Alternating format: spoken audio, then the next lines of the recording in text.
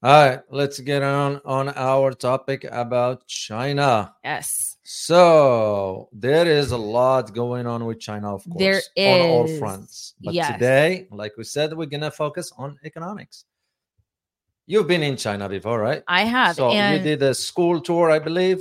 Was it a so school I related? did, I did a corporate visit. So Corporate. my Okay. degree is actually in global business.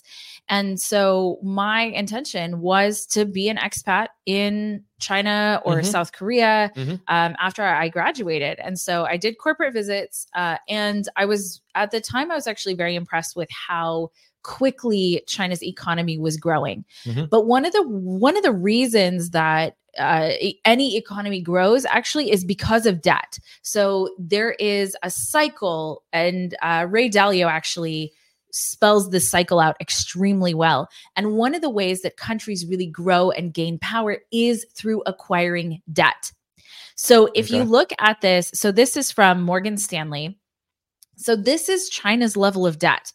You have household debt, which has grown substantially. So this is from 2008 until now, and then projected into the future. Okay. So we have household debt in China that has grown substantially, and we have government debt that's grown substantially. But it's actually non-financial corporations that have grown in massive amounts of debt. So what we're looking at right now is China's debt is now 300% of GDP, which is really substantial. And so in a sense, we've talked a lot about the United States and our debt crisis, because our debt crisis is horrendous. Oh yeah. And we've just been, proverbially kicking the can down the road until we can't do it anymore. But unfortunately, China seems to be doing a similar thing also. Okay. And so one of the big problems that's happened, so, we have. But hold on a second. Yes. Is it at the same level as the United States? In other words, the nothing is at the same level. Okay, so that means China is on a safer path, shall we say, in comparison to the US for the outcome.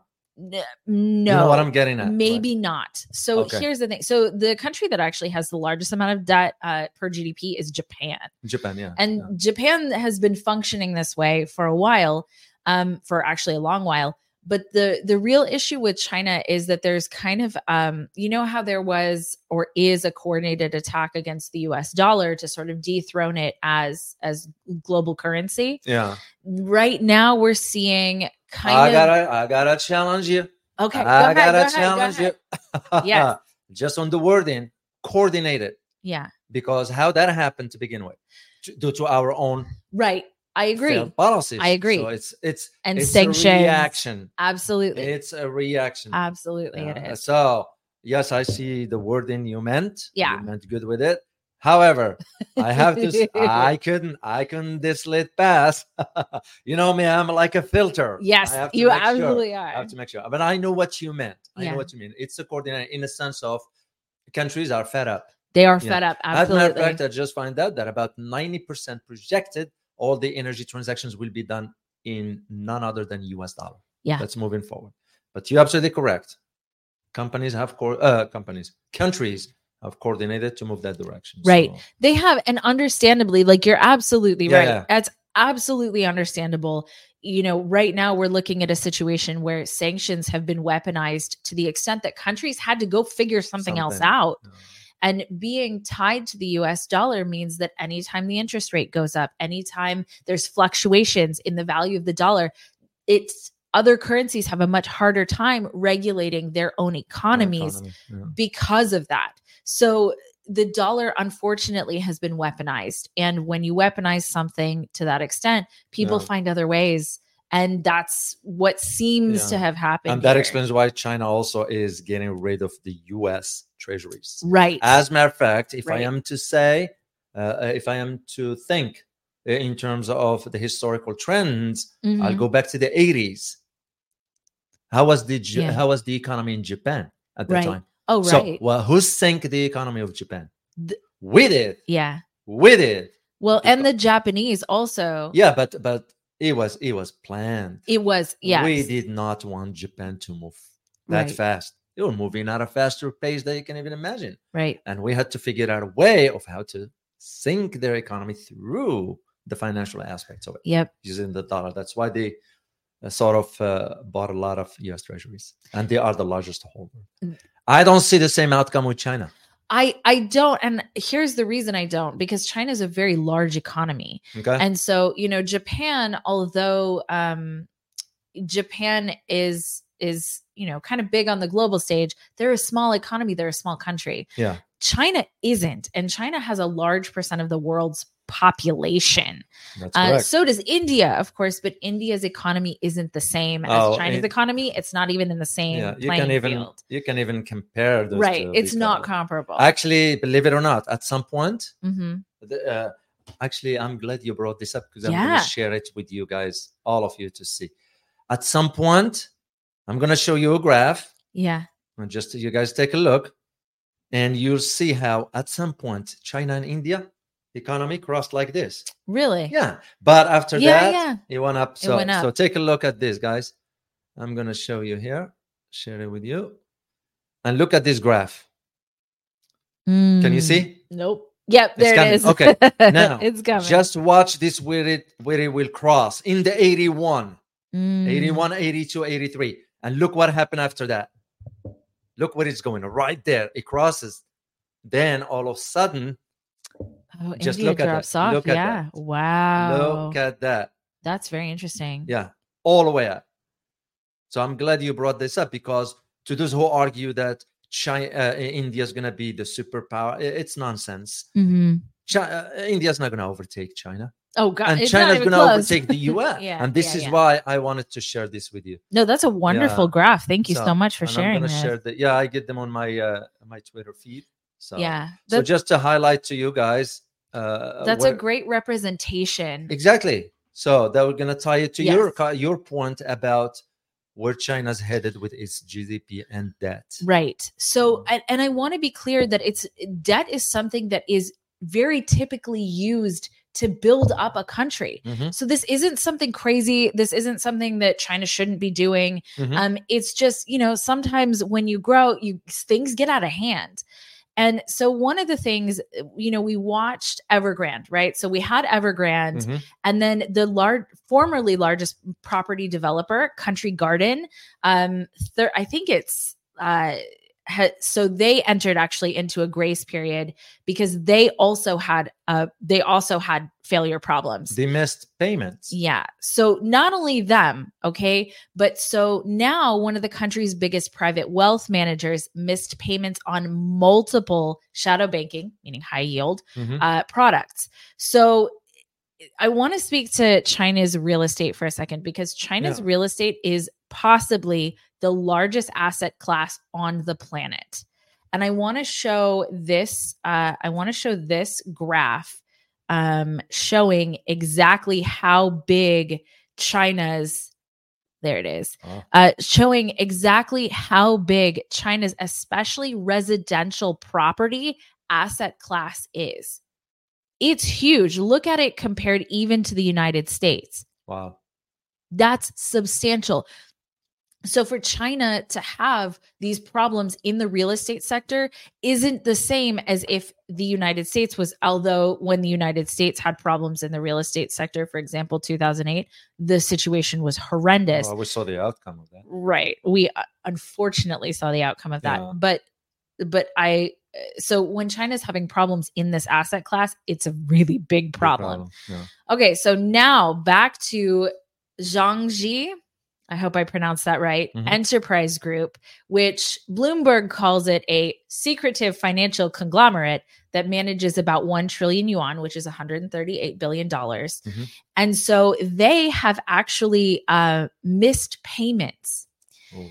And a total of 106 trust products worth 44 billion yuan defaulted this year alone through July 31st. So last month, according to data provided by Use Trust. And real estate investments accounted for 74% of that by value. So looking at and I know that this is like a lot of heavy information, but it's important that we're looking at how important China's real estate is to China and looking at where a lot of these things are failing. And that's real estate investments. So in between China's Garden, Country Garden, Evergrande, and now Zhangzhou Enterprise, we're starting to see, and China's economy's growth has slowed substantially. Okay. Mm-hmm. So I just wanted to bring this up because China is facing a lot of these problems as it's sort of externally trying to mitigate them. China's youth unemployment rate is seriously high. From April to June, the jobless rate for 16 to 24-year-olds. So, I mean, this is a population of young people that should really be beginning their lives, reached 21.3%. I wonder why that is. I also wonder why that is. So, if I am to think outside the box, I would say the advancements in technology will now convince the young generation to say, well, I need to work for, let's say, hypothetically, for $2 a day. That's a great question, yeah. When I could do something else differently. So why even bother with working? However, knowing what I know a little bit about the Chinese culture and the mindset, they won't think like that. Right. That's unfortunately a little bit of a because Western that's one mindset. thing about the changes in society. Yeah. Anytime society advances, the mindset also have to reflect that one. That's just me thinking outside the box here, looking from outside in. Yeah. Because it surprised me when I read the stats too. Right. Why the young unemployment or youth unemployment rather in China is high. It's so high. So is this a reflection of the new direction of where China's headed as far as technology and all that stuff? Young people don't want to work. Right. That's kind of. Well, I don't, it's probably a combination of things, right? It's probably a combination of the jobs that they went to university for are not there, right? Which means society is becoming more educated. Right. And that's a similar thing that actually happened here and happens in countries as they get stronger and stronger economically. And we've been having a lot of conversations about Africa recently. Yeah. And one of the biggest reasons is because look at all of the world's eyes are turning to Africa. One of the reasons is because Africa is starting to develop. And so right now we're seeing population boom in Africa. And it has a young population. And it has a young and growing population. Yeah. And population that is actually willing to work for, a very, very low wages, which is one of the ways that China actually built up what it has now. Yeah. Well, that is where I say the difference about the new lifestyle in China of today versus 40 years ago. 40 years ago, there weren't many conveniences per se. Mm-hmm. So the young generation that is born into the web era and all that, and TikTok and all that stuff, they're not going to know about the hardships of what that country went through before. It's no different than what we have here with the young generations. They don't understand. Yeah, they have no clue. They think it's given that they have to have A, B, C, and D. Yeah. No, you don't have to have. You have to work and earn whatever. Right. You don't. It's not given. I don't believe in handing. So, and this is the problem we did on a government level when we had the housing problem. Yep. Did you know that our government bailed out the big banks for that? $780 billion. Do. And you know who paid for that? We did. We did. And as a matter of fact, we haven't get that money back. And we never will. And where did that money go? I don't think that money went to CEOs, C-suites, board of directors. I tracked some, believe it or not. Really? Yeah, they were given as bonuses for Christmas on that on the Christmas of 2008 and on the Christmas of 2009. And were they given as bonuses to everyone or just the higher ups? Just use the higher ups. The higher ups. Mm-hmm. So and Obama, because he came the president in 2008, pushed for that. Oh, we're gonna have the companies pay back the taxpayer. That never happened. Liar. He lied. Of course he did. So this is where now I read some articles about what's going on in China. Yeah. And a lot of voices inside China saying, forget about bailing them out. Yeah. And I agree with that assertion. And I sort of personally, I would support if I were in a position of policy making. Yeah. That's what I will go for. Yeah. Honestly, I would too. Yeah. They created the problem. Yeah. They have to deal with the consequences. So it becomes the question of, should the government in Beijing bail out those or let them fail? There are two sort of school of thoughts regarding that. Yeah. One, it says if Beijing let those companies deal with the consequences, then it will send a strong signal to other companies not to take on more debt that they can afford. Right. The other school of thought is saying that will be bad reflection on China's on a global stage, that it couldn't even have its business in. What am I doing? I lost my train of thought. That it's business that has a business in order domestically. Yeah. Because if you are to move on a stage of being a global superpower, how can you, like the example of India? Right. I'm not picking on India here. It's a real example. Yeah. How can India be talking about superpower status when your infrastructure at home inside is a mess? And the thing is, everyone knows that. Yeah. Everyone knows it. Yeah. Well, that's why I'm starting to feel comfortable calling the Prime Minister Modi an ideologue. Yeah.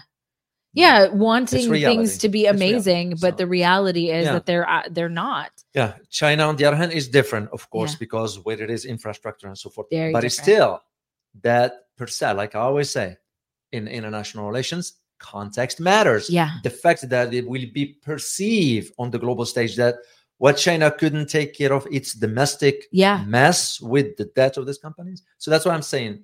We're just presenting the argument here for you to see both sides of the argument. We can't say, well, this is right or this is wrong. No. Right. We're just presenting the argument. And this is where I see where that youth and employment's so almost tied to that idea of the advancements that the Chinese society is experiencing. Yeah. The standard of living. Right. It's going up. Right. So is this going to be bad? Well, first of all, it is to have that level of unemployment in any economy is a problem. I'm surprised. And China has a very large older population and a smaller younger population. And I understand why that happened. I understand why they felt that they needed to do the one-child policy back then. But I think that there was no real understanding for the economic consequence. Either there was no real understanding for the economic consequences of that in the future, or they didn't care. And whoever was in charge then was just like, I'm going to kick the can down the road.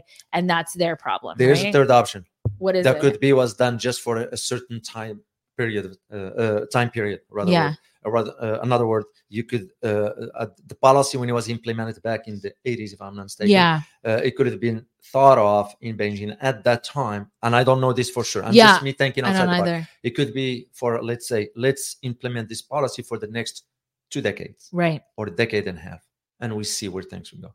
Because remember, Beijing reversed. Right, they did. So somebody figured out. That's why I'm saying what I'm saying. It convinced me that the thinking back then was it's going to be just temporary. That's well, even temporary, even for the couple decades that it went on, it created some economic challenges that didn't show up initially, but they did show up, and they are showing up now. Yeah. So, and I also, this to me, and I think globally, this was actually a very questionable move, the strictness of the zero COVID policy that China enacted. And I think it was only released at the beginning of this year. I mean, it was for a very long time. It was very strict. The problem with that is it constricted the economy. It constricted economic output. It constricted the economy and China's economy. And so, and it constricted foreign investment. And so I don't know. I actually wondered what their thinking was in the zero COVID policy by doing that, because I personally never take anything at face value, right? So if there's a policy enacted, I very rarely, if ever, think that that's what it's about. I always think it's about something else. But across the board, those policies across the board in the countries that were the most extreme, it caused damage to the economy. It caused huge damage to our economy here in the United States. Okay. Well, for us, it was also by design. Yes. So we can talk more about that on Rumble. That on a Rumble, and we intend to. But a lot of voices. I remember even Peter Schiff. He came on the show, remember? Yeah, I remember. And he said the policies that are enacted during this time period, things are going to get way more expensive. So if you need to buy something that's expensive, buy it now, which was back then. Yeah. And he said that people are going to not be able to afford to live in their own homes. They're going to have to move in with family members. What's happened? Which is exactly. That's exactly what happened. Yeah. Yep. Yeah. I believe China did because I believe they are aware, based again on the reading that I've done. Yeah. And I usually read around before I'll say something. Of course. To make sure they did understand that, whatever needed to be done during that period, it was done, except it was also time to reverse that. Right. And they did. That's why I just saw an article 2 days ago about the travel. It's completely open now. You get travel. That's because they realize also the impact it had on the economy. Oh, huge impact on the economy. It wasn't just them. Yeah. It was on a global level. Because this was managed certain ways. Yeah. And we'll talk about that one on a Rumble. Yes, that's something we can't talk about much here. So the idea of understanding, to tie this one to the current, for example, youth unemployment, or even the state of the economy for China, it's still doing better than other countries. It is in the big picture. It is. I read the estimation, or the rather the what we call it, the forecast of the IMF at that point, when it said, well, the Chinese economy is going to go down by about 2.5, when in reality it was in reverse. Yeah. It was in reverse. I think I did talk about it in one of those videos. And so the IMF wanted to say that to justify certain. Remember, when IMF says something, is to push. Absolutely. And remember, the IMF was wishy-washed recently also about, there's going to be whatever, and then it wasn't, and then so they go back and forth, right? This is why we had the Secretary of Treasury went to China. She is very respected over there because she's even. I liked her magic mushroom situation. Well, I thought that was great. And I'm not even kidding. I actually thought that was fantastic. But she is a data driven. Janet Yellen tends to look at the numbers. I mean, she was realistic in some approaches, except for lying about inflation being temporary. No. Come on. Yeah. Be honest and say the truth to the American people. But the idea of her fear, at least based on what I read from some sources, her fear was the issue of China selling U.S. debt. Yeah. They are not taking on that for the. Yeah. Actually, basically, she was almost asking, "Hey, can you buy more?" Right. And China said, "Well, we're gonna have to think about that one." Absolutely. Because what they were doing, China, that is selling the U.S. debt and reversing it or converting it to gold immediately. Yeah. Something Japan didn't do. Well, Japan maybe should. Well, Japan, because it's too late for Japan. Yeah. Japan is under our firm control. And Japan's economy, it's been this way for a while, but Japan's economy, I don't know how people don't think it's precarious. No, and that's my personal opinion. And it is. But I don't know how people don't think it's more precarious than it is. We intended for it to be